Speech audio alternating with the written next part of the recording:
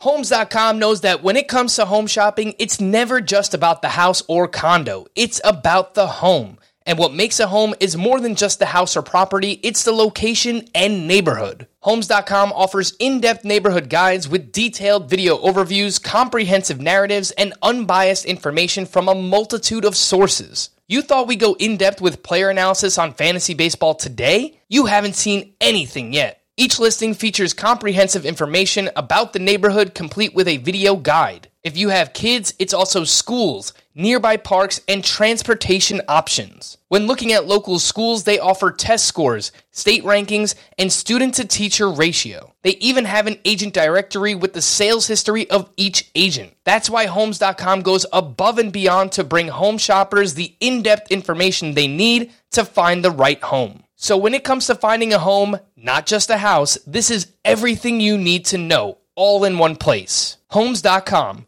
We've done your homework.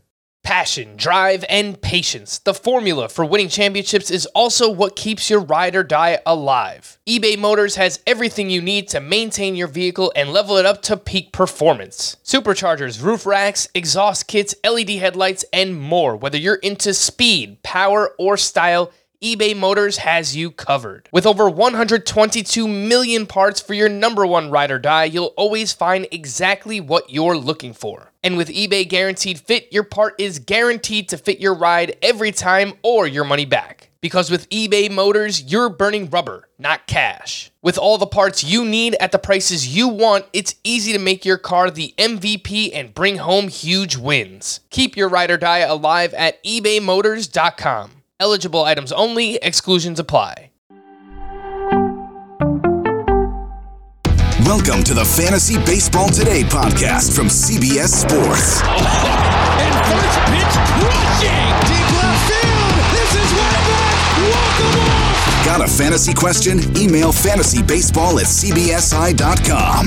Get ready to win your league. Where fantasy becomes reality. Now here's Frank, Scott, and Chris. Celebrate good times. Come on. Welcome in to a championship edition of Fantasy Baseball Today. I am Frank Stanfield, joined by my two buddies, Scott White and the Welsh, Chris Welsh. If you don't know who he is, you know now. The 2022 regular season is officially over. It's so bittersweet this time of year. It's a long, long season, and if you won your championship, you really should be very proud of yourself because this is a daunting accomplishment, and it is very well earned. Scotty, my man, we did it. 3 seasons together, kind of like 2.5, like 2 1/3, something like that. But 2020 counts. 2020 definitely. I get annoyed just in general by people, and it seems to be the majority of baseball analysts who just like act like 2020 didn't happen. You know, whenever they're doing like long looks at things, they just kind of skip over 2020, you know? Oh, that didn't count. But it definitely counted for the purposes of this podcast because we were doing daily podcasts that whole time from March through September, just like usual. Yes. Let me just paint a picture real quick because I joined the podcast late March 2020. Pandemic is just starting. It feels like the world is ending. I have no idea what's going on. And I'm joining this like uber successful fantasy baseball podcast. And we have to talk about fantasy baseball for God knows how long. We don't know when baseball's returning. And we have to do a daily podcast. I had no idea what I was getting myself into, but I'm happy I did it because it's been a lot of fun. 3rd season in the book, Scotty. The Welsh is here as well, buddy.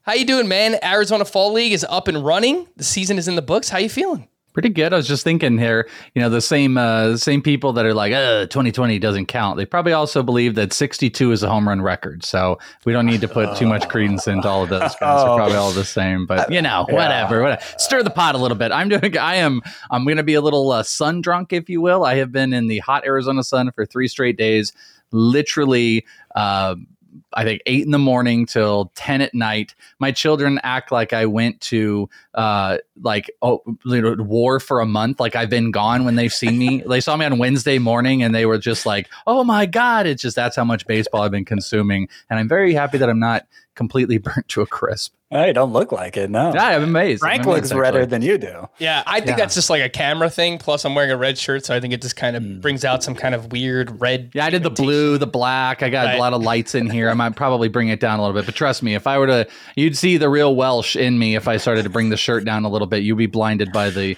whiteness of the skin that would be taking out all of your eyes. Well, I'm happy you're doing all right, man, because that's why we have you here. We're happy to hear that you are consuming all of that Arizona Fall League baseball, and we'll talk about that a little bit later on. Kumar Rocker, what's going on there? Cool. Jordan Lawler off to an amazing start. We'll talk about all of that. But just today on the show, we're going to bounce around a little bit. We're going to have some fun. Obviously, we are officially entering the offseason. We'll talk about our leagues, our championships. How did we do? The league leaders, they are officially set. We've got batting titles to award. Not that I'm like Rob Manfred. I'm not giving out any championships or trophies myself, but we will talk about all of that. Some playoff predictions. Again, we're going to bounce around, have a little bit of fun. And one last, oh my goodness gracious. Just because we're not going to hear this soundbite for a long time into the off season, who is our, oh my goodness gracious, standout for the season? We'll talk about that in just a little bit. Scott, I did want to ask, just at the top, I mean, how did we do, man? What's the final tally? How'd you do in your leagues? Okay. I would have liked to do better, of course, but same. Last year was probably my most disappointing playing fantasy baseball. And I'd been really vocal leading up to it. This is last year that, it's very rare for me to finish in the bottom half of the league. And I don't think I've ever finished last in a league. And then last year I finished in the bottom half in the majority of my leagues. And I finished last in like 2 or 3 of them. Because I went so heavy after starting pitcher and the landscape changed very abruptly. And yeah, I was left to pick up the pieces. So, moderated my approach as appropriate and got back to, I think, a more typical performance for me. I ended up winning. So just looking at the redraft leagues, because obviously dynasty leagues are a different animal. I played in 10 of them. I won 2 of them. I finished in the top 3 in half of them. I finished in the top half in 8 of the 10, so 80%. No high profile wins. I finished 3rd in my TGFBI league. I finished 7th, which is still top half, but 7th doesn't sound great in Tout Wars because it's a 15-teamer, so it's still top half. I was within 4 points of 4th in Tout Wars, and I was going hard after it because it sounds a lot better to finish 4th. Than it does to finish 7th. But I did pull out the win in 2 leagues. They were those 2 head-to-head points leagues where, remember, I entered the final week way down. I ended up coming back in both of them and winning them. I did lose by 1 point in the AL-only league, Roto League, that I led all year, basically, and I lost by 1 point. Oh. And that if I had won it, it would have been 3 of 4 years that I won it. So that would have been pretty impressive. But damn, didn't work out. Overall, I'll grade my season a B-. It was improvement, but I think I can do better, and I think I will do better next year. I think we're getting back to a more familiar, as we get back to a more familiar aesthetic for baseball, like a more familiar home run distribution, more familiar steals distribution. I think with some of the rule changes that are being applied. I think I can settle back into my oldest, longest held strategy, which focuses on things like position scarcity above all else and definitely leans into hitting over pitching. And I think it's going to go better. So I'm looking forward to next year already.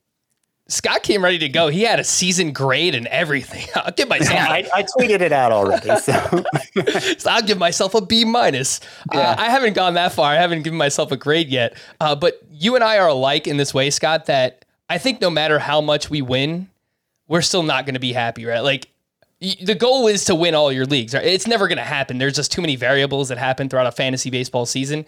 But I kept telling my wife, I'm like, I'm in this really close matchup. I want to go back-to-back in Tout Wars. I really want to win. And I did it. And I'm really excited that I did. And I told her that. Unreal. And that deserves And I agree. I'm the only one clapping. There we go. No, I agree. I agree. No, I appreciate that, That is guys. rare company. Back-to-back Tout Yeah. Wars championships. I'm pretty sure Fred Zinke's done it before, but I'm not sure. I don't know the whole history of Tout Wars. I'm super glad to have been in both of those leagues that you won back-to-back, by the way. I'm super happy to have stared up at the top for you, Frank, on both of those. The point that I was trying to make was this, that like I told her like I won, and she's like, congratulations, that's great news. And then the next thing that came out of my mouth is I start telling her about all the leagues that I lost. But I'm like, I lost this league, so I just can't even let myself be happy for a second. But I think once this podcast ends, I'll take a step back and try to like let it all sink in. It was a crazy matchup. Shout out to Greg Jewett, great player this year. He had a fantastic team, and I was giving people updates, the past like week or so about what was going on. I had a huge first week. This was a 2.5 week head-to-head matchup, which is just massive for any type of championship. I was leading after the first week. By midway through the second week, I was losing, and I didn't reclaim the lead until Tuesday night, at the end of Tuesday night. And then I think I was up 30 points, and then I didn't relinquish the lead on the final day of the season, but it was just crazy back and forth. I took a big lead, he took a big lead, and then it was just like a really, really awesome matchup. So overall, I played in 17 leagues this year, which is way too many. All different kinds of variety, draft and hold, best ball. There's a dynasty league in there, Scott White Dynasty League, and I came in first place in 3 of them. So I'm happy to do that, but of course, we're always striving to be better. Welsh, how'd you do, man? How was your season? Mine is exponentially less interesting to this audience about anything I did. I haven't been here, so no one's going to really care. So I'm not going to go into a big breakdown. I care. I mean, I know you care. I would say mine is probably kind of, I would equate to a little bit of what Scott was saying about his 2021. I think it was a lot of frustration, but I will say, I think mine might be a bit unique in I spread myself out into literally almost every different format. And I think sometimes that hurts me a little bit that I play in so many different things. Also, about half of my leagues are very centric to my In This League podcast, and they're all very deep leagues from an 18 to a 16. There's nothing under 16 I do in this league. Wow. And that is a whole nother animal. It's a whole nother approach and a whole nother animal. So everything I do, and I didn't count up the leagues, was over half to maybe 60% was over 16. And I had a couple devastating losses. I had a couple really bad performances. I play in probably quite a few more dynasties than you do. I think you said you play in one. I think I play in upwards of 5. And I think I was playoffs in 4 of the 5. And there were some devastating losses in there. I did a lot better in best ball than I did in any other. And I would say I had a really bad showing in my first year of Tout, which was frustrating, adjusting to, I have openly said it. I don't particularly care for auction. And I know for many people, auction is a purist way. Mine particular maybe is an excuse, but when I play in so many leagues and I do so much in the fantasy, to take away 3 or 4 hours for me personally is just not necessarily my thing. And I'm in 2 auctions right now in the Scott White Dynasty and in Tout. So that is a challenge. And the first year I really struggled. And this year I had a great plan. I loved my plan and immediately got injuries, and I came out the gates bad again. But then I went on a torrid run of, it was, whatever it was, 8, 9, 10 weeks of straight wins to end the season and just missed the playoffs. And I was beating top 3 teams along the way. And I was dominant the last, like I said, 2.5 months of Tout. It just wasn't enough to get in and challenge anybody, as I had got DeGrom back and I had Ohtani and everything like that. I got Harper back. I mean, I would really struggle with injuries. So overcame a lot. Pretty disappointing, I think, in a lot of different respects. But maybe if I want to sound better on podcasts, and I need to lower my leagues a little bit more. Like I kind of would like to do a few more 12 team or just standard 15 rotos. There's a lot of head to head. It was way more head to head than I think I usually do. But yeah, I don't think there's a format I didn't play this year, which I think was unique to me. I think the dynasty format, which you do a lot of prospect work, so it makes sense that you'd play in more of those. I'm in probably like 4 myself, and it's about 1 too many because dynasty leagues require so much more. Boy, do I agree with that. Yeah. But I think the dynasty format thrives on being deeper, like that's sure. Kind of the whole point. I mean, if you want to get if you want to really wade into the prospect pool, you need at least 18 teams, I think. And I think 24 is probably the sweet spot. So all of mine, 3 of my 4 are 24 and 1 is 16. And the 16 just doesn't quite cut it. Yes, I don't quite agree with that, but I know what you're saying because you can simply go deeper into player pools of what you do with minor leagues. I go as low in Dynasty as 12 and up to yours in 24. And then there's like a litany of 16 teams in there and a 15 team as well. But I think that's what's so unique, actually, I would throw in about the dynasties, which can throw you off, is they're all not created equal. Like I have one dynasty where you draft 5 minor league players and you just keep playing the player pool. I have one that is an open universe. I've got another that it's 20. I mean, it's all different ways to approach prospects, and it really keeps you on your toes in the dynasty formats, while also doing, leagues with listeners, doing personal leagues, doing industry leagues. It's a lot. And I think finding the sweet spot for all of us is a challenge. Kind of Frank said, what did you do, Frank? 17 leagues or something like that? Yeah. 17 finding leagues. the sweet spot.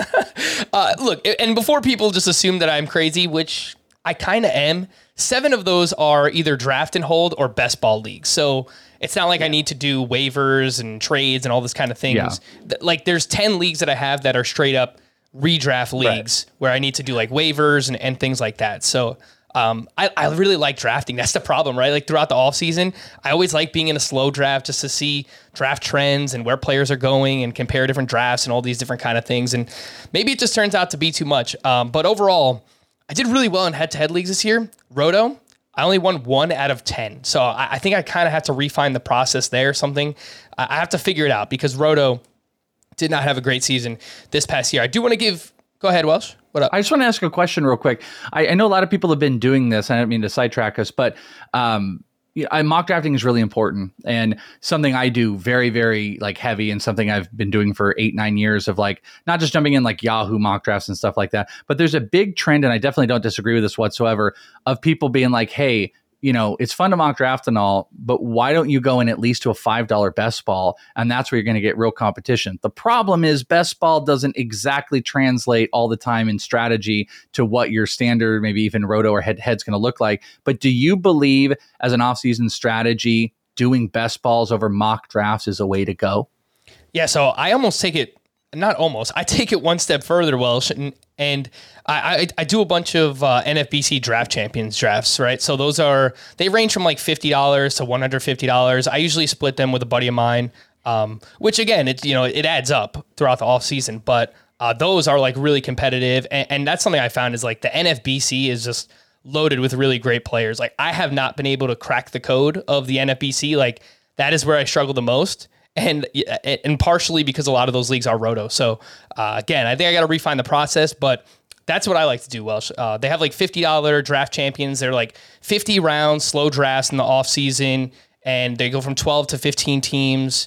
And again, they're slow draft. Like you could take up to 8 hours per pick, right? So like they last a month, and then you could look back on the draft and then you could start a new one. So that's typically what I do. But I think your idea is right. Like do a best ball or something that has like a little bit of monetary value on the line so that people even if take it's it not more that, seriously. because like gambling became legal 2 Septembers ago here in Arizona, but NFBC apparently could not get their license through. So I can go and bet on any game I want. I can play any DFS of DraftKings, FanDuel. I can do anything except play NFBC for money cash leagues because they couldn't get their licensing in Arizona. So this is a state that is legal with that. So NFBC is just not necessarily legal in every spot. So even if you can't play it, that doesn't mean you can't play best balls if people get frustrated. There are different places and formats that do it for as little as $5. And I don't know if I would promote that necessarily, because the only thing is I do believe that drafting best balls can also sometimes create bad habits to specific formats, if you follow me. But I do think if you want to know basic roster construction and the basics of where people are going and stuff like that, it really can be helpful to do outside of just only waiting till January, February, and then being like, I'm going to get in a CBS free mock draft, or I'm going to get in so-and-so's free mock draft. Like you need to find places where you can find real players. And if you can't do it in certain outlets, it's something I do within this league. If you can't do it in something like that, putting a little bit of money behind some of it, I think is helpful. Sky, I couldn't tell if you disagreed or agreed earlier when I said it. By your facial. I don't have much experience with best ball. I've never, let's see, Razzball's had a tournament, Donkey Teeth's tournament. Yeah, it's what does he call that again? The Raz Slam. Raz Slam. I did that a couple times, but I missed the sign up this year. So I didn't do a single best ball this year. So I don't even have that much experience with the format. Oh, don't worry, Scott. We'll get you in a few best ball drafts this offseason. Yeah. We'll have some fun with that. I do plan to move in the next year, Welsh, but I'm just going to go ahead and cross Arizona off my list because no NFBC there. They're going to get it. They're going to get it. And it was really about everybody flooded the market, and there was only so many licenses that Arizona did, and NFBC just didn't. There's no way they're not going to be. I mean, to be honest with you, those dudes should be banging the doors down to get it done right now, because in about 3.5 weeks or so, the entire baseball industry is going to be coming here to Arizona for 4 days, and they literally do early drafts. Being able to do it with NFBC and everything like that would probably be pretty beneficial if it were legal. So it'll be there, but you can cross it off if you want. Enjoy your weather while I'm getting sun. And if I'm at First Pitch Arizona, well, you can bet your sweet Willie that I will be in one of those drafts. I just yeah, baby, I'm looking forward to it. All right, last shout out I wanted to give is just people who won a few leagues that we all play in together. For the People Podcast League, Doug Rowe took that one down. I actually won the Podcast Listeners League, Scott, so take that. No big deal, humble brag. No big deal. And then wanted to give a shout out to RJ White, who took down the Scott White Dynasty League. Just absolutely ridiculous season all year for RJ White. And Greg Lathrop, who was going up against RJ in that league, but he also won the Memorial Magazine Roto League, Scott, which you can go back. We probably did it in early or mid-March. There is a salary cap auction style draft that we did right here live on this podcast, on this stream, on this YouTube channel. And that league played out. I famously bid on Sean Murphy when I thought it was Sean Manaea. That is correct. Kind of threw a hissy fit. Yes. Was not my proudest moment. Boy, that sounds a lot better at the end of the season, though. I think Sean Murphy instead of Sean Manaea, that worked out for you. I ended up trading Sean Murphy before the season started. But you're right. Yeah, it really did. But Greg Lathrop won that league 2 years in a row. So shout out to him. I think he's won it 3 or 4. I think it is 3 or 4. I think you're right about that. Yeah. So shout out to him. Lathrop, good fantasy player. All right. Oh, my goodness gracious. Let's do it for the last time of the season. Oh, my goodness gracious. All right, Scotty, do you have a player ready to go? Or I could start with the Welsh and I can come back to you. I have a player ready to go. Let's do it. I think my goodness gracious player for the year, he hasn't been top of mind lately because he's been hurt. But I think it's got to be Spencer Strider. Spencer Strider. You didn't look at the rundown, did you, Scott? Oh, did I steal? What am I supposed to do here? No, I actually wrote a second one, so I'm fine. But I want everyone, for the record, to know that I literally, before anybody, wrote Mr. Spencer Strider. But you know what? Scott's a Braves fan. You get him. But yes, I completely agree because I literally wrote it down. Because there's another guy I considered before this, but then No, you take him. You got him. I got another guy. I mean, Spencer Strider. Spencer Strider was a guy who wasn't on any high-profile top 100 prospect list coming into the season. I kind of wanted him in mind. I chickened out since he wasn't in anybody else's. It looked like he was going to open the year in the bullpen. I looked at what he, I followed what he did in the minors last year. Had like a 21% swinging strike rate down there. I thought, this guy might be something pretty special, but it wasn't clear that he'd ever really get the chance to start. But then when he did, it was like he became the must-see pitcher, I feel like, of the entire final 2/3 of the season or whatever it was where he was starting. Just so much life on that fastball. It ended up setting a franchise record for strikeouts in one start with 16. Ended up having the best K per 9 rate of any starting pitcher. It was up there in swinging strike rate too. I think if he qualified anyway, I think he would have tied with Kevin Gausman for the top spot. Or I guess if you go out to enough decimals, it'd be one or the other who actually leads it. But the point is, he was a bat missing freak, just like he was in the minors, and it went so far beyond even as somebody who was pretty high on Spencer Strider, and I know on Twitter I've gotten a lot of credit for him. Oh, Scott White's been touting this guy. I wish I touted him harder. I feel like even considering the excitement I had for Spencer Strider, what he actually accomplished was so far beyond that. Yeah, he's the guy. He was the guy who most often made my eyes bug out of my head this year, which I feel like is is kind of the whole idea behind this selection. So Spencer Strider, he's my guy. And the good news, particularly for you head-to-head points leaguers out there, going to retain RP eligibility into next year. Will remain a SPARP. That's massive. I mean, yeah. He is far and away going to be the top relief pitcher drafted in points leagues next year, and rightfully so. You mentioned the K per 9, 13.8. Led all starting pitchers with at least 130 innings pitched. That's nearly 2 strikeouts per 9 better than the next closest. Carlos Rodon was at 11.98. So it is just ridiculous how awesome Spencer Strider was this past season. Plus, he's got a great mustache, quad father, awesome nickname, jacked up legs. Like, come on, who doesn't want to draft Spencer Strider? And speaking of which, Welshie, you had him on this list. Mm-hmm. I can see the hype getting out of control for drafting Strider next year. The problem is that Scott and I have references glob, really, that there's like 7 or 8 starting pitchers that we think could all finish as the SP1. But then there's also like another huge group that is just like these quasi like SP1, like SP1Bs, something like that, basically, where there's like 10 to 12. And I think Strider is going to fall into that range. But what do you think? Will the hype get out of control? I could see him being drafted as like a near top 12 starting pitcher next year. Yeah, I probably, that early mock I did, I was on here, I mentioned to you guys, I took Strider in that one. He was my first SP. And if I remember correctly, he might have been just outside. I want to say maybe top 15 he went. But yeah, I mean, I had him on this list because... Top 15 among SP? Yeah, but okay. Not overall. Okay. Just making sure. Yeah, no, 100%. Because overall, his hype really is out of control. Yeah, I mean, I had this, again, in my little universe, this famous thing that I keep reciting, but there's this moment very early in the season, very, very early, where I get I get a little tooty sometimes. I poke back at people in the industry, and sometimes where like it's tough sometimes when you want to bring up and you want to have a debate and a question, and everybody is so gung-ho on one way or the other. And I did it with Strider. We're talking May. And I said, hey, listen, do we need to be considering Strider or Aaron Ashby?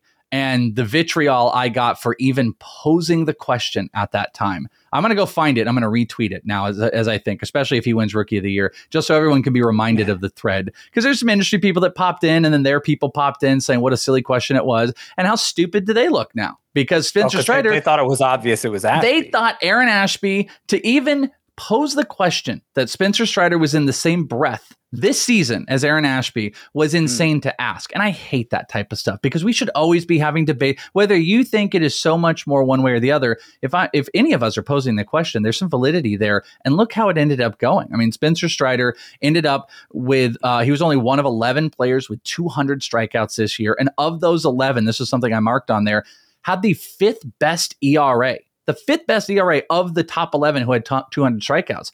The worry is obviously where the walk rate could go. He's primarily a relatively 2-pitch pitcher, which you'd like to see more of, but he was so dominant, and there's room for growth there that I'm in. And I do think the hype could get a little ahead. We always have to watch that. Paying this year for last year's performance can be dangerous, but we also have to be able to pick and choose elite talent. I think people are going to say the same thing about Michael Harris, and they'll be like, oh, walk rate. Well, I don't know. I mean, I care about walk rate, but I don't know how much I'm going to care about if a guy's going to just hit 300 all the time, be impactful at every moment of the game, and also steal 30 bases. Like, there's only so much we can pick apart to justify why we don't like something, that we just have to step away and be like, listen, these guys are just good. And if you want to draft a player for 200 strikeout plus, Spencer Strider is a no-brainer. And he, you use the kind of the Paul Spohr famous term of the glob of pitching that's in there. He is the 1B glob, like you said. That is exactly what he is. He's not the guy we're going to look at. He's not the very tippy top. He's not the Burns, or if you put Cole or DeGrom or McClanahan in there, he's not those, but he's the next tier. You could genuinely ask a question of Cease versus Strider, and it's not silly. It's not a silly question. It's just, how much do you want to be burned? He has a higher potential to be burned, but the highest K per 9 in all of baseball. He probably also has the highest K percentage into next year if you see growth. Imagine if this guy could develop a even suboptimal third pitch, a changeup, he threw more than 4% of the time, and he threw it, 9 to 10% of the time and throwing hitters off. We could be looking at a completely next level pitcher. So yeah, I put Spencer Strider in here. I completely agree with Scott, and I do think the hype is dangerous, and he's going to be probably one of like 10 players you're going to put major focus on whatever early drafts or best balls or whatever exist out there to kind of start to see where he goes. He only threw 109 changeups this year, but he had a near 50% whiff rate with it. I kind of feel love like to see more of that. If he needed to throw it more, he would, you know, but like he just doesn't need to. Yeah. I also think Michael Harris will end up winning NL Rookie of the Year, which is kind of disappointing to me.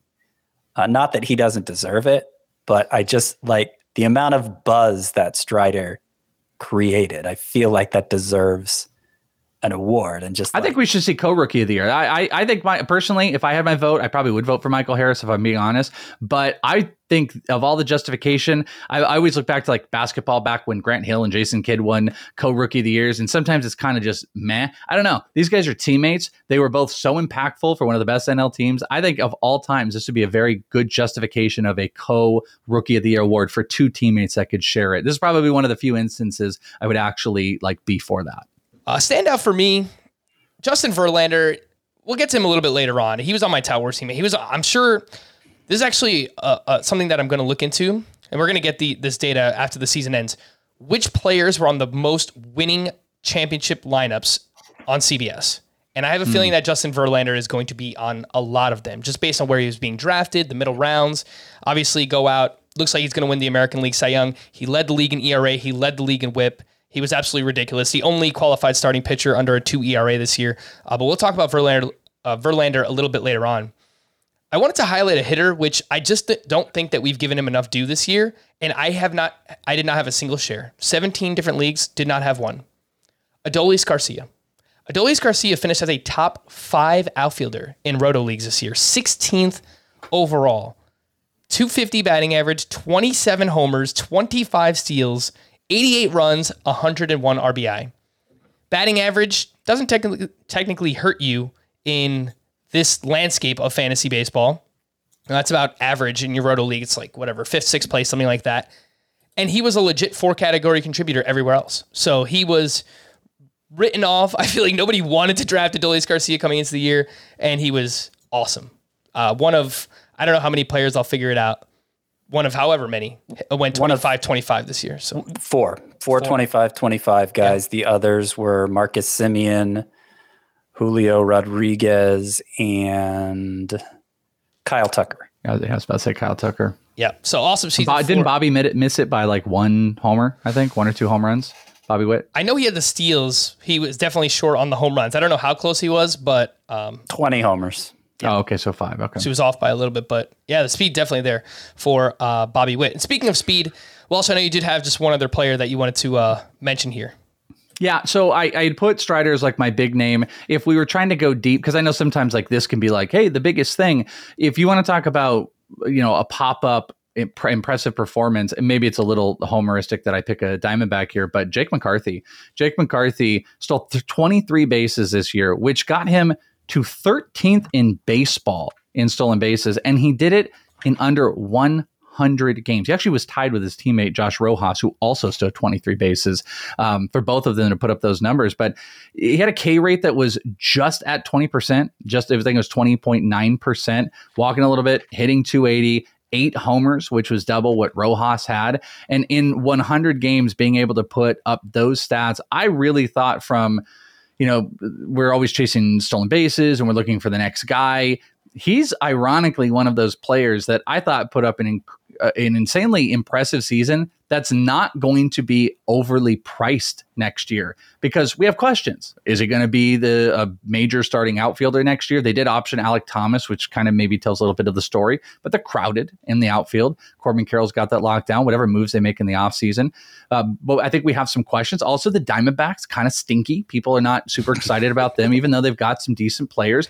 So hey, I was just talking them up on the last podcast, right? Well, they got fun guys, but the team is just kind of for a lot of people. Good for dynasty future and minor leagues and stuff like that. But McCarthy, We're talking top 15 in stolen bases in under 100 at bats in a shortened, really, he did a lot of this work in the last like 45 to 60 days. He's just one of those guys that I thought it was an insanely good year of a not big name player that also, I just don't think he's going to be 100, top 150. Maybe he'll touch that range. No chance he'll be top 100, but he's just going to come at a crazy cost at a position that we are always chasing in stolen bases. He did a lot of that on with a team that typically does not run. That was another crazy thing. Lovello is horrible at letting his team go, and he just gave all these green lights this year. And you had Rojas and him combined for 46 stolen bases, and you have maybe one of the fastest players in baseball in Corbin Carroll, who might help and lead off next year and could easily steal 40 plus. So this might be like the newfound Royals the Diamondbacks are, because they're going to have to win games by running, and they finally accepted it. And McCarthy is just one of the most impressive. I pulled up the ADP for Adolis Garcia just to see what it was entering the year. 170. I could see something similar for Jake McCarthy next year, just because people don't really know when it comes to him. Let's take a break. We'll get to some league leaders and some Arizona Fall League stuff. But before we do that, just one more reminder. I still have people asking us, why isn't the podcast daily anymore?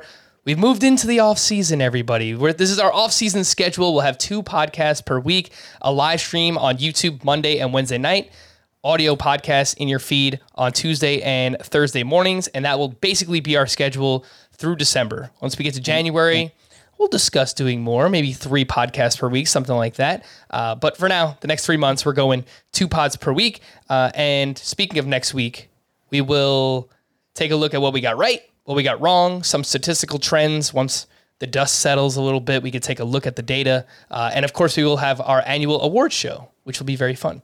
Let's take a break, and we will be right back here on Fantasy Baseball Today. Take your business further with the smart and flexible American Express Business Gold Card. You can earn 4 times points on your top 2 eligible spending categories every month, like transit, U.S. restaurants, and gas stations. That's the powerful backing of American Express.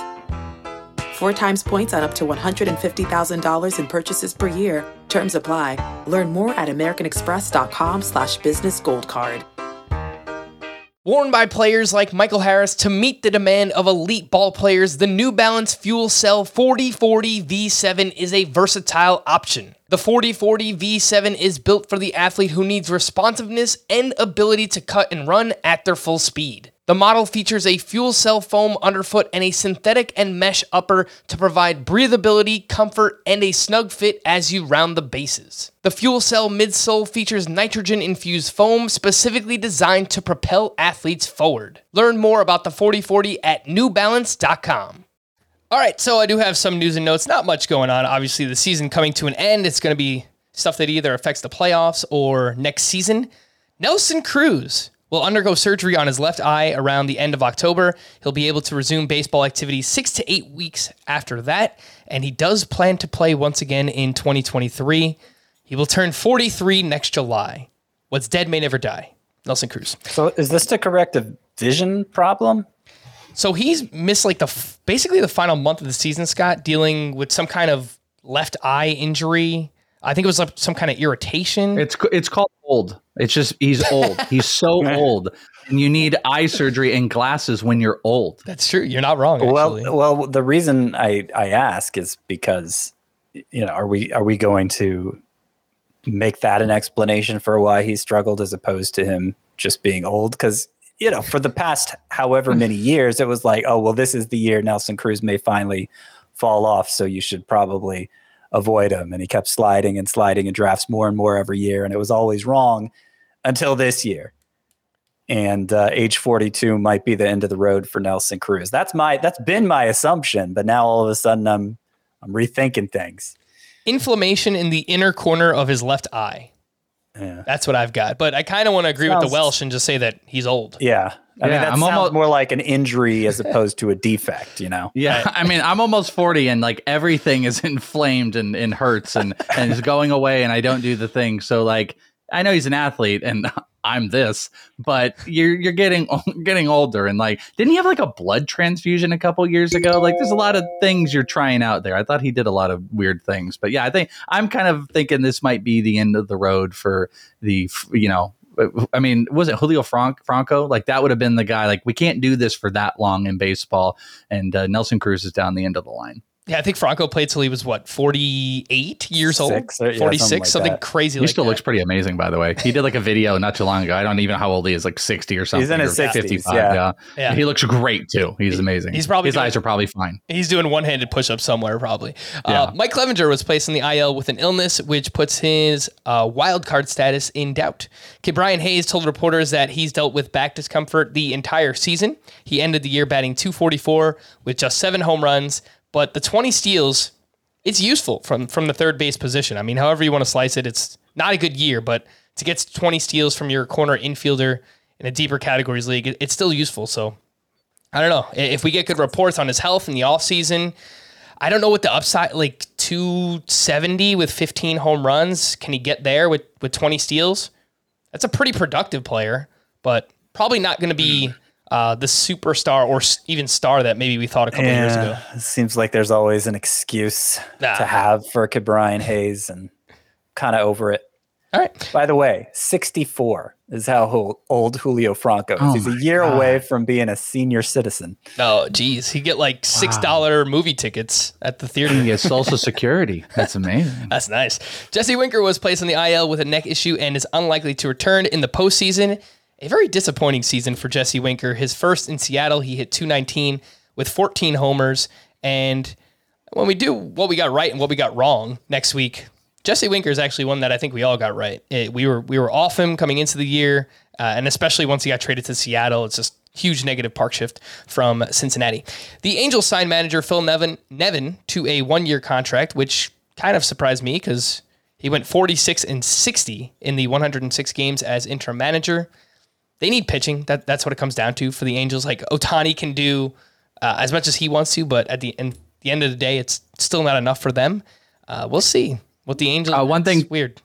One thing to add on the coaching front before you moved on from it, I just don't know if you saw it. It happened. We're doing this live within the last 10 minutes. The Royals fired Mike Matheny and pitching coach Cal Eldred. So I didn't mean to step on you if you did see it. I was going to post it in the thing, but I didn't see it on the sheet here. So just wanted that to be added to the coaching information. No, that is all good. I literally just got an update here on my watch. Royals fire Mike Matheny. So he is out. I believe they fired their general manager mid-season, their president of baseball operations. So yeah, they're going to go with a clean slate into the offseason, and they'll figure it out. They've got a lot of young talent as well, but now they have to put it together, figure out a way to get all those guys working. We have 3 pitching matchups set for Game 1 of the Wild Card Series on Friday. Shane McClanahan versus Shane Bieber. Battle of the Shanes. I like that. Luis Castillo versus Alek Manoah. Max Scherzer versus Yu Darvish. We are waiting on the matchup between the Cardinals and the Phillies, which brings us to the postseason, guys. I just want to ask you your predictions, right? I feel like we don't pay enough attention to what's actually going on in baseball throughout the course of the season. I feel like this comes up at times, Scott, where we're so ingrained in this, like day to day, we look at player analysis, right? We're so deep into player analysis where halfway through the season, if you ask me who's in first place in any division, I probably don't know. And it's like kind of weird to admit because we watch baseball every single day, but it's just, that's the nature of the beast, right? Yeah. Right? It's just, we're so like individual, like focuses on the individual players more so than the team context. And we kind of lose sight of that. It's like a sports talk radio type of thing. It's like a sports talk radio be like, division talk. It's like, no, we're just like, it's isolated on the category, the stat, and the individual player. I totally relate with this. For the American League wildcard matchups, we have, again, the Rays against the Guardians, the Mariners against the Blue Jays. In the National League wildcard, we have the Phillies against the Cardinals, the Padres against the Mets. The top 2 teams in each league get the bye to the divisional round. That includes the Astros, the Yankees, the Dodgers, and the Braves. And with that, Scotty, your World Series pick, is he going to do it? Is he going with the homer pick? Yeah, who do the Braves beat in the World Series? Don't do it, Scott. Come on. Do it. I think in all my years doing this for CBS, this this was the first year I picked the Braves to win the World Series. And I'm going back to my preseason prediction here, referencing that. And both of my World Series picks from the preseason are indeed in the playoffs. So I could just stick with that, which was Braves over Blue Jays. Do I want to stick with that? I say you got to ride it out, right, Scott? Come on, man. I mean, the Dodgers are just stupid good. They sure are. Well, and the Astros are clearly the best team in the AL, I think. But if I pick Braves over Astros, I'm just picking last year's World Series over again, which feels kind of lame. I'll stick with the preseason pick. There's an upset in the AL. Blue Jays get to the World Series. Braves over Blue Jays. Welsh, would you like to know my preseason World Series prediction? It's Yankee. I'd say Yankees over Dodgers, actually. No, it was two teams that are not in the playoffs. It was excellent. I don't remember who I had winning it, but I had the Brewers and the White Sox in the World Series, and look at where that got us, right? Not great, Bob. Anyway, all right, Scotty's sticking with it. Braves over the Blue Jays. Welsh, what you got? I don't have a rooting interest. Both of your teams are in here. I'm a lowly Diamondback guy over here, and born in the Bay Area, so had the A's and Giants grew up on. So I'm just hanging out. Watching some baseball. But I decided to just go with something a little bit different. And I agree, the Astros are the best team in the AL, and I got the Astros going. But I'm gonna have a shocker and have the Cardinals get in, and the Cardinals beat the Astros in a Cinderella swan song. Albert Pujols moment, Paul Goldschmidt, one of the best players in baseball, pitching. I mean, everything about that team has been put together very well, even though it kind of tapered down on the back half of the year. So maybe a little Cinderella run. I'm just doing something a little bit different because the Dodgers are dominant, the Astros are dominant, the Yankees. I could pick any alteration of, I think, those three teams, even the Braves, and it would sound smart, but I'm just going with something a little bit different. I'm going cookie cutter. I've got Dodgers over the Yankees in the World Series. And of course, rooting interest, I want to see the Yankees make it. I think the Astros are the better team, but the better team doesn't always win in the postseason this time of year. So I'll take Dodgers over Yankees, East Coast versus West Coast kind of thing. And of course, New York Sports Talk Radio right now, the biggest conversation is who starts game one, Nestor Cortez or Garrett Cole? So I don't know. Let's see. I do have some league leaders. Everything is kind of settled for now. But let's quickly run through some of these and we can give some thoughts along the way. Batting average, Jeff McNeil narrowly beats out Freddie Freeman for the National League batting title. 326 batting average for Jeff McNeil, 325 for Freddie Freeman. Luis Arraez captured the AL batting title, finished with a 316 batting average. I have a nice little trivia question for you guys. Are you ready? Sure. Luis Arraez was one of 6 players with more walks than strikeouts. Guess the other 5. He didn't have many of either, did he? Stephen Kwan, Vlad. Stephen Kwan is correct. Vlad is not. Okay. I got Stephen Kwan without looking and cheating here. Those are my 2 big guesses. Scott, I'm going to tag you in for one. I'm going to tag you in here for one. I feel like there's a really obvious guy who I just can't come up with the name. Vinny Pasquantino? Does he qualify? I don't think he qualified. He might have done it, but... You're just talking qualifying. Yeah, qualified. Qualified. Yep. Okay. Yep. Stephen Kwan. I'm surprised there's that many. No guesses, Scotty. I am too. You caught me off guard, Frank. I'm sorry, bud. I'm not trying to think of OBP and walks right now, too. Good thing this isn't Fantasy Feud we're playing right now. Should I give you one? Juan Soto. That is correct. Should I give you Juan? That's the obvious one. Yes, Juan Soto and Stephen Kwan. You guys have 2 out of 5. All right. Woo. All right, Scott. We're getting there. Anthony Rizzo? Nope. Ooh, no. Freddie Freeman? This could take quite a while. I always want to call him Daniel Murphy. But Scott, I'll give Jeff you McNeil. No, it's not Jeff McNeil. I'll give you a hint for one of them, and then we'll just get into it. But okay, he used to be one of your favorite targets, one of your favorite hitter targets. I do like guys who walk more than strike out. So that makes sense. He was like consistently one of your favorites. I don't think he was this year. I think you were kind of indifferent on him, but he used to be one of your favorites. Rowdy Tellez? Not Rowdy Tellez, but I appreciate the guess. Scott, you're gonna I don't know. I think right. For the sake of the audience, you're just gonna have to tell us. All right, it was Alex Bregman is one of them. Oh, of course. You used to love Alex Bregman. Come on. Yandy Diaz, which I don't blame you. You were probably never gonna get that one. And another one, Scott, that you really like, Alejandro Kirk. Yeah. Okay. None of those surprise me now that you named them. It's just, right. not having the word bank there. Yeah. Were there any names that almost would have made it if they had qualified? I didn't lower the plate appearance total. I just kind of looked into the qualifiers, but it's a good question. I think Vinny Pasquantino is probably up there. Again, I'm looking right here to see if there's any name. Not that this matters anymore. If any names pop up, because I went to 100. There's Bregman. All right, this won't matter. I'll just keep us here all night. All right. The home run leader, of course, it was Aaron Judge, who finally hit his 62nd home run on the last day, a second to last day of the season. That is, he passed Roger Maris, setting the American League home run record, not the home run record, although many people will try to argue with you about that. And none of us on this podcast are one of those people. I mean, if you even acknowledging it's not the home run record, and it's not. There is a record on the books, and it's not this number. Correct. But still, Aaron Judge hit 16 more home runs than anybody else. That I feel like is the number to fixate on. I think it's telling just how the old environment, the juice ball environment, where it was so easy for even these smallish middle infielders to hit it out. Aaron Judge's raw power was kind of wasted. And now we're seeing just how much more powerful he is than everyone else. And it's obviously something to be excited about. Yep. When we're evaluating Judge moving forward. 16 more than the next closest, as you mentioned, Scott, which was Kyle Schwarber, who led the National League with 46 home runs. Last point on Judge, I kind of really wish I could go on a rant. We don't have that much time left on this, but just the people who, I saw Adam Azer tweeting about it, and Adam, still watches the Yankees, and he's excited, and he's genuinely excited that Aaron Judge accomplished this.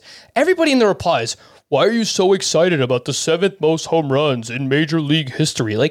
It's still exciting to be a fan of a team and see a player on the team hit 62 home runs. I don't know why everyone has to be so it's also the most prolific about it, team in all of sports. Right. And he just became the number one home run hitter on the most iconic of sports teams.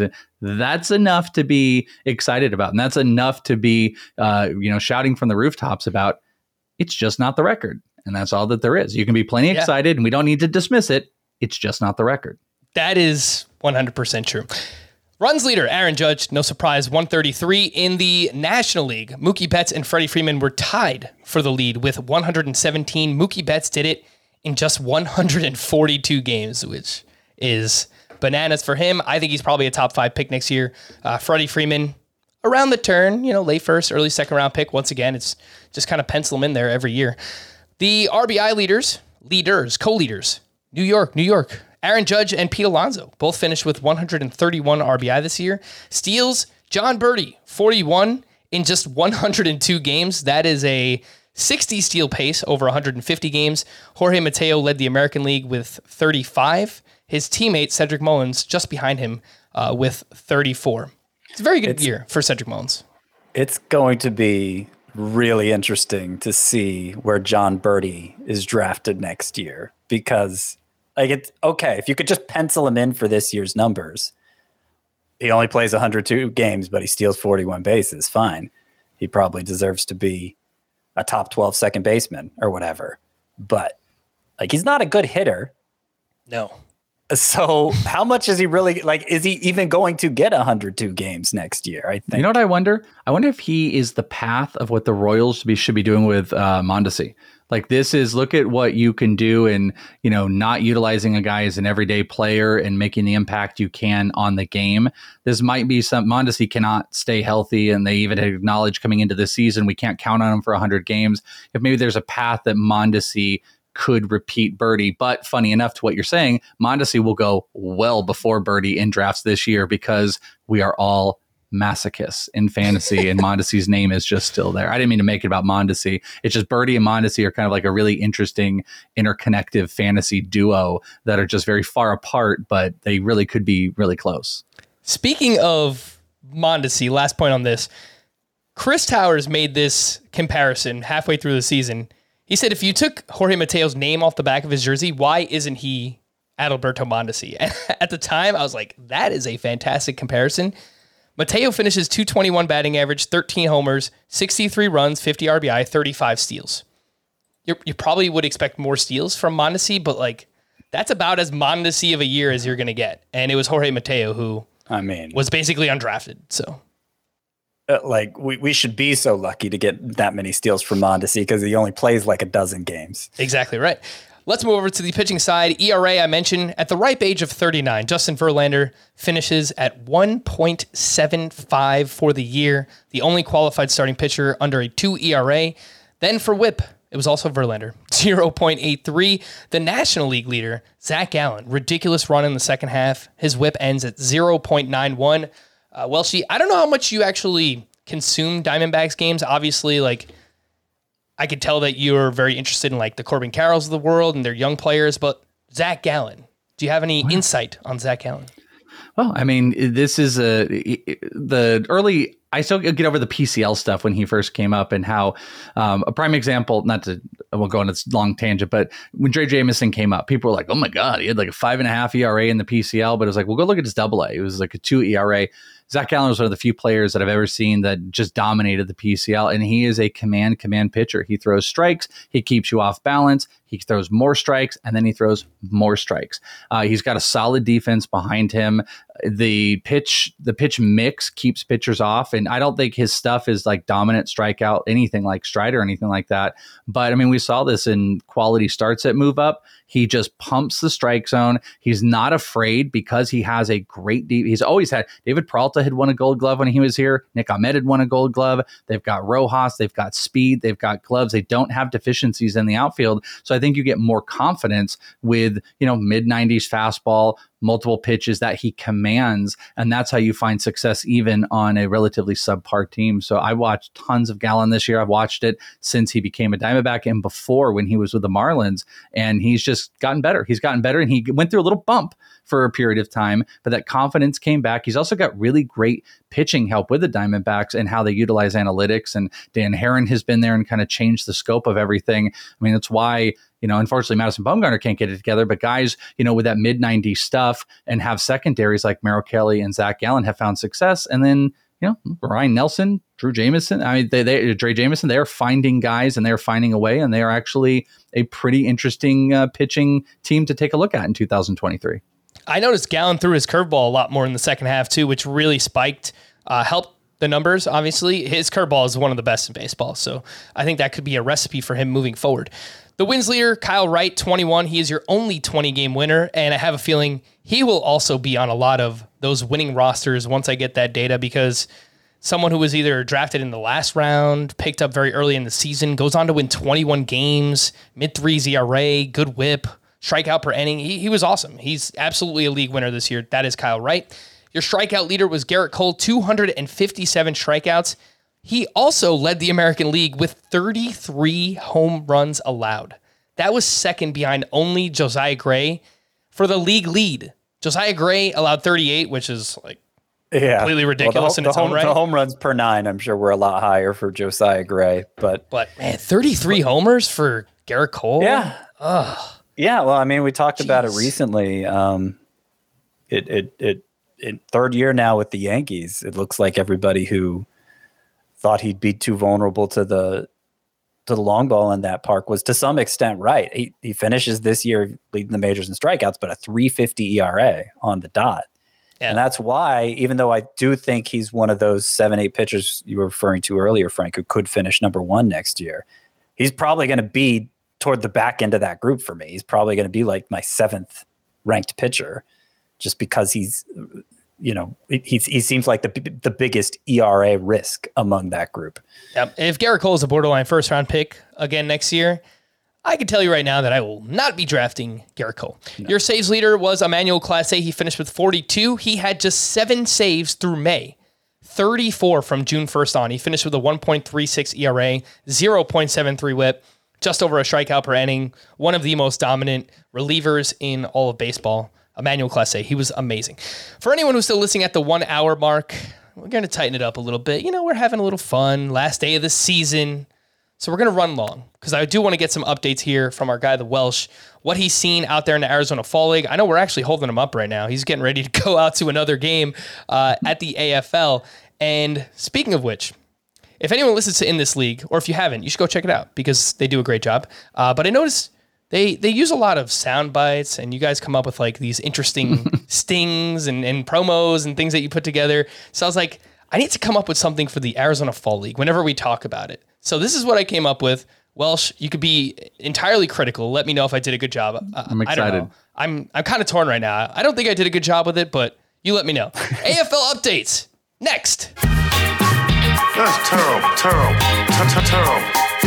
Don't you want to look at the Grand Canyon? That's it. It's just Charles Barkley saying terrible a bunch of times, and there's a National Lampoon's quote in there, which the Welsh provided me. Not nearly as good as anything that you do, Welsh, but what'd you think? I liked it. I like the binging and the banging of it's terrible. Charles Barkley, a fixture of Phoenix for everybody to know. It's very Arizona centric. I enjoyed it. Everybody else is like, all right, we'll do that. We can keep going. Yeah, we keep adding to it. Yeah. If anyone else has any other ideas. I don't associate Charles Barkley with Phoenix, but that makes sense. I understand the connection now that you mentioned I had suggested maybe a Raising Arizona clip, or I went to National Lampoon's where he's like, kids, look at the Grand Canyon. All right, let's go. And that was that was the Arizona things I could think of. So if anyone else has any other ideas of Arizona-centric things you want to hear, feel free to let us know. All right, let's jump in and talk about some of these AFL standouts. We're only like 3 days in, so whatever. Like, we're going to have more data the next coming weeks. But I referenced this earlier. Hot start for Jordan Lawler. 3 for 6, 2 homers, 4 walks, 2 steals. I know that you were at a few of the games that he's played in. What have you seen from Jordan Lawler so far? Yeah, I was at, I pretty much, I missed his first home run video, but I have seen him. He didn't play today. I've been every single day. I've been to a morning game. I've also a couple slipped over to another morning game. And then I've been to all the night games outside of tonight's, which there was some weather stuff that was going to go on. But Lawler looks like the best player out here. Clearly, he is the most comfortable. He makes the best defensive plays. In his very first game in the AFL, he hit a huge bomb to left and he stole 2 bases. It was like a single, stole a second, next at bat, single, stole second again. Then he hit a homer. He is so comfortable, makes easy decisions. He's the best player out here, and it's not even remotely close, even though there's some players that are playing really great. And, stolen bases are not necessarily a huge thing in the AFL. I just want to point this out. I do think there's something going on because if you don't know what they're doing in the AFL is they're testing out all the new stuff. They're testing out the big bases. They're testing out a instant replay system, which is, you know what? I should get a video of it. What happens is a catcher will immediately challenge it. And over the intercom, they'll go, the previous play is being challenged. And then you go over to the scoreboard, and what they do is they show you the track, the pitch tracker, and it shows the pitch come in. But I'm saying all this to say that I think you're seeing teams potentially jumping in and being more aggressive to test out what the new bases are. Are they able to kind of get in? Because Mason Auer, who's a Tampa Bay Rays prospect today, got on base, stole immediately second and then third. Brennan Davis stole a base. Jordan Walker stole. I've never seen as many stolen bases as I have before. But coming back to it, Jordan Lawler, clearly one of the best players here. He has dominated every single day he's played. He's hit homers. And there is a funny video. I know we're running long and I don't want to sidetrack us, but I could do this anytime you want. We can add videos here and you could hear it. I got one of Lawler's homers on video yesterday, and it's a great clip because he thinks he didn't hit it. And you can hear him go, oh, and then it goes. And then as it comes around, I just yelled to him. I'm like, you didn't think you got it. And he's like, no, I did not. So again, I don't want to sidetrack us with it, but we can do that anytime you want in the future on StreamYard. We can add them, but you can go to my Twitter handle, Is It the Welsh. You can hear and see the video because I actually did a close-up of just him and not the pitcher. So you can really get a look at his swing. Scott, quick thought from you on Jordan Lawler. He's 20 years old. He was the 6th overall pick in last year's draft, 2021, out of high school. Do you think there's any chance that we could see him with the Diamondbacks next year? Oh, yeah. I think there's a chance. I mean, it's as polished as he looks, and he continues to stand out in the Arizona Fall League. I think that matters more than what age he is, and I think the Diamondbacks have demonstrated that with their treatment of Corbin Carroll this year. So I don't know that it's going to be early in the year. I would doubt that, but I think there's a good chance we see Lawler next year at some point. Yeah, I could see, look, if the kids are hitting, the pitching is working out, let's just say the Diamondbacks, they surprise everyone, they're playing for a wild card spot, something. Yeah, you betcha. You could see Jordan Lawler up late next season. A few other hitters I wanted to highlight. Well, Zach Veen, I know he had a monster 4-hit game on Tuesday. Overall, he's gone 5 for 7, a home run, those 3 steals, as you mentioned. Seems like everyone's running out there. And we probably should have mentioned this name last week. Hitters who have the most to prove, Heston Kjerstad. He was the 2nd overall pick back in 2020 with the Orioles. Did not make his debut until this season in the minors. Missed a bunch of time due to myocarditis. I think he had a severe hamstring pull. So he's missed a bunch of time. But so far, he's 4 for 10 with a home run and a double. And I've seen some of your clips from him as well. What do you think about those two? Zach Veen, Heston Kjerstad. Yeah, it's actually funny you put those two together because they both are very similar in that, like, Veen is not showing a bunch of big power. I'm making these notes, and it's something I'm going to do on my Patreon at inthisleague.com, where I'm going to just make this notebook of just my mindless thoughts on every single day of things. And one thing I've noticed with him is he really has a contact approach, and it almost is reminiscent in some at bats, not every single one, of almost like how Japanese players kind of approach it, where they get their front leg up and then you'll also have their body kind of moving forward when the leg comes down. It's really weird. He does it sometimes. He's a very contact approach based player that he's got some raw power. I just don't know if he's ever going to really step into it, but he makes all the contact in the world. Beautiful singles. Kjerstad's doing the same thing when he can't get under pitches. And I have a video I'm not going to share with anybody because there's some words that he says after, but he gets very frustrated. He's actually a very intense player on the field, but he is a pure raw player that is so different from Veen as far as how they bat, because he's very upright and he's just very, stoic in how Kjerstad approaches it. And he's got long arms and he can drive the ball if he can't get it up in the air. So Kjerstad's a type of player, Kjerstad, that is going to hit 30 plus homers and he's going to make a lot of contact in the majors. But I'm worried early on he's going to have strikeout issues. I actually more and more don't believe Veen is. I think he's going to make a lot of contact. He's still a ton of bases like he has in the minors. And I'm really questioning where the power is going to go. But maybe in the best place you could potentially question power in Colorado. So Veen is on the uptick for me. All right, last one I wanted to get you here. If there's anyone else you want to get to, just feel free to tack it on. Kumar Rocker, obviously a big name. He was drafted by the Mets last year. He was a top 10 pick, did not pass his physical, and did not wind up signing with the New York Mets. Goes back into the draft this year. He's selected as a top 3 pick by the Texas Rangers. And I saw this video that you put out, and it looked like he was just like throwing warm-ups. And is this his normal delivery? I'm just trying to figure out, like, is this how he pitches? Is this his normal delivery? It looks so weird. I know he walked 3, he struck out 1. This is technically, his first appearance in any type of minor league baseball setting. So there could be nerves. I understand that, but it was just kind of weird all around. What'd you see from Kumar Rocker? Yeah, it's funny. Someone in the stands was like, "Whoa, man!" And they're like, "Well, he threw a no-hitter." I'm like, if you want to look at it like that, he threw a no-hitter in 1 inning where he walked 3, and so the delivery looks very different. Not very, but it looks different from when he pitched at Vanderbilt. I had a lot of people that when I shared it, messaging me that like, is this his delivery? Is very upright, looked very, it's funny you say that because when he did his warm up, his first pitches, he did this. And I was like, oh, those are those warm up pitches. And I was waiting because pitchers will do this. I was waiting for him to get into his real motion and he never did. And he kept throwing like that, which I've had some people tell me that might be in like a shoulder favoring type of thing. But it was a bad outing, and it wasn't kind of treated like that. Sure, you could look at it like, oh, it's his first pitching, blah, blah, blah. But listen, it didn't look like this when he was pitching in independent league. And he topped 97. He was sitting 96.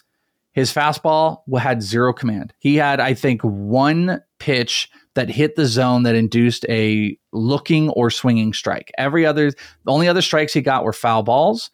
And I have to go look at the count. I don't think he threw more strikes than balls. It was bad. And lefties killed him, though. I think the first 3 batters were lefties, and he couldn't throw his slider, and he had to rely on his fastball, and it was a disaster. He didn't feel comfortable throwing his changeup. Then he had a righty, got him immediately with 3 straight sliders, looked amazing, got the strikeout, And then it went back to garbage. And he started throwing the slider to lefties again. And he threw a couple changeups in there. He looked so raw. I'm very worried about a guy that I thought was going to be a pitcher. It's one outing. It's super important for me to see more, to see what this looks like. I assume the plan was just to go one inning, but it was a disastrous inning in my eyes. But that is a big fastball if it could be commanded. So watch it. And I put his strikeout on Twitter, and then I just decided to share with everybody. It's a 2.5-minute clip of some of the craziness that went on, pass balls, and also his demeanor was weird. Like, I just want everyone to go and look. He threw this pass ball that he didn't then come cover home plate, and then just the slowest walk I've ever seen going back. So I just don't know if he was frustrated. It's really hard to gauge what's going on, but I couldn't tell if it was frustration or injury or something, but it was one of the weirder pitching performances I've ever seen in one inning on a touted prospect like that. Scott, we'll have all off season to figure out first-year player draft rankings for those who play in dynasty leagues, obviously. And again, we'll see more starts out of Kumar Rocker. You don't want to overreact too much either way to what he just did. But I would be cautious as of now, just, when considering, all right, who am I going to draft in my first-year player draft? Just going to throw it out there. Even in a points league, Scott, I'd be kind of cautious with him. Yeah, I mean, my mind immediately goes to points leagues because the Scott White Dynasty League is the only one where we have anything like a first-year player draft. And, just top of my head, there's going to be 5 hitters. Yeah, at least 5 hitters immediately come to mind who would definitely go ahead of Kumar Rocker, even in that format that tends to favor starting pitching. Mm-hmm. Yeah, and I think we could start to see him slide down a little bit more. But again, we have all offseason to figure that out. All right, the season is in the books, guys. This was a lot of fun. Some playoff predictions, league leaders, some AFL updates as well. That is the Welsh and Scotty. I am Frank. Thank you all for listening and watching Fantasy Baseball today. We'll be back again on Tuesday. Bye-bye.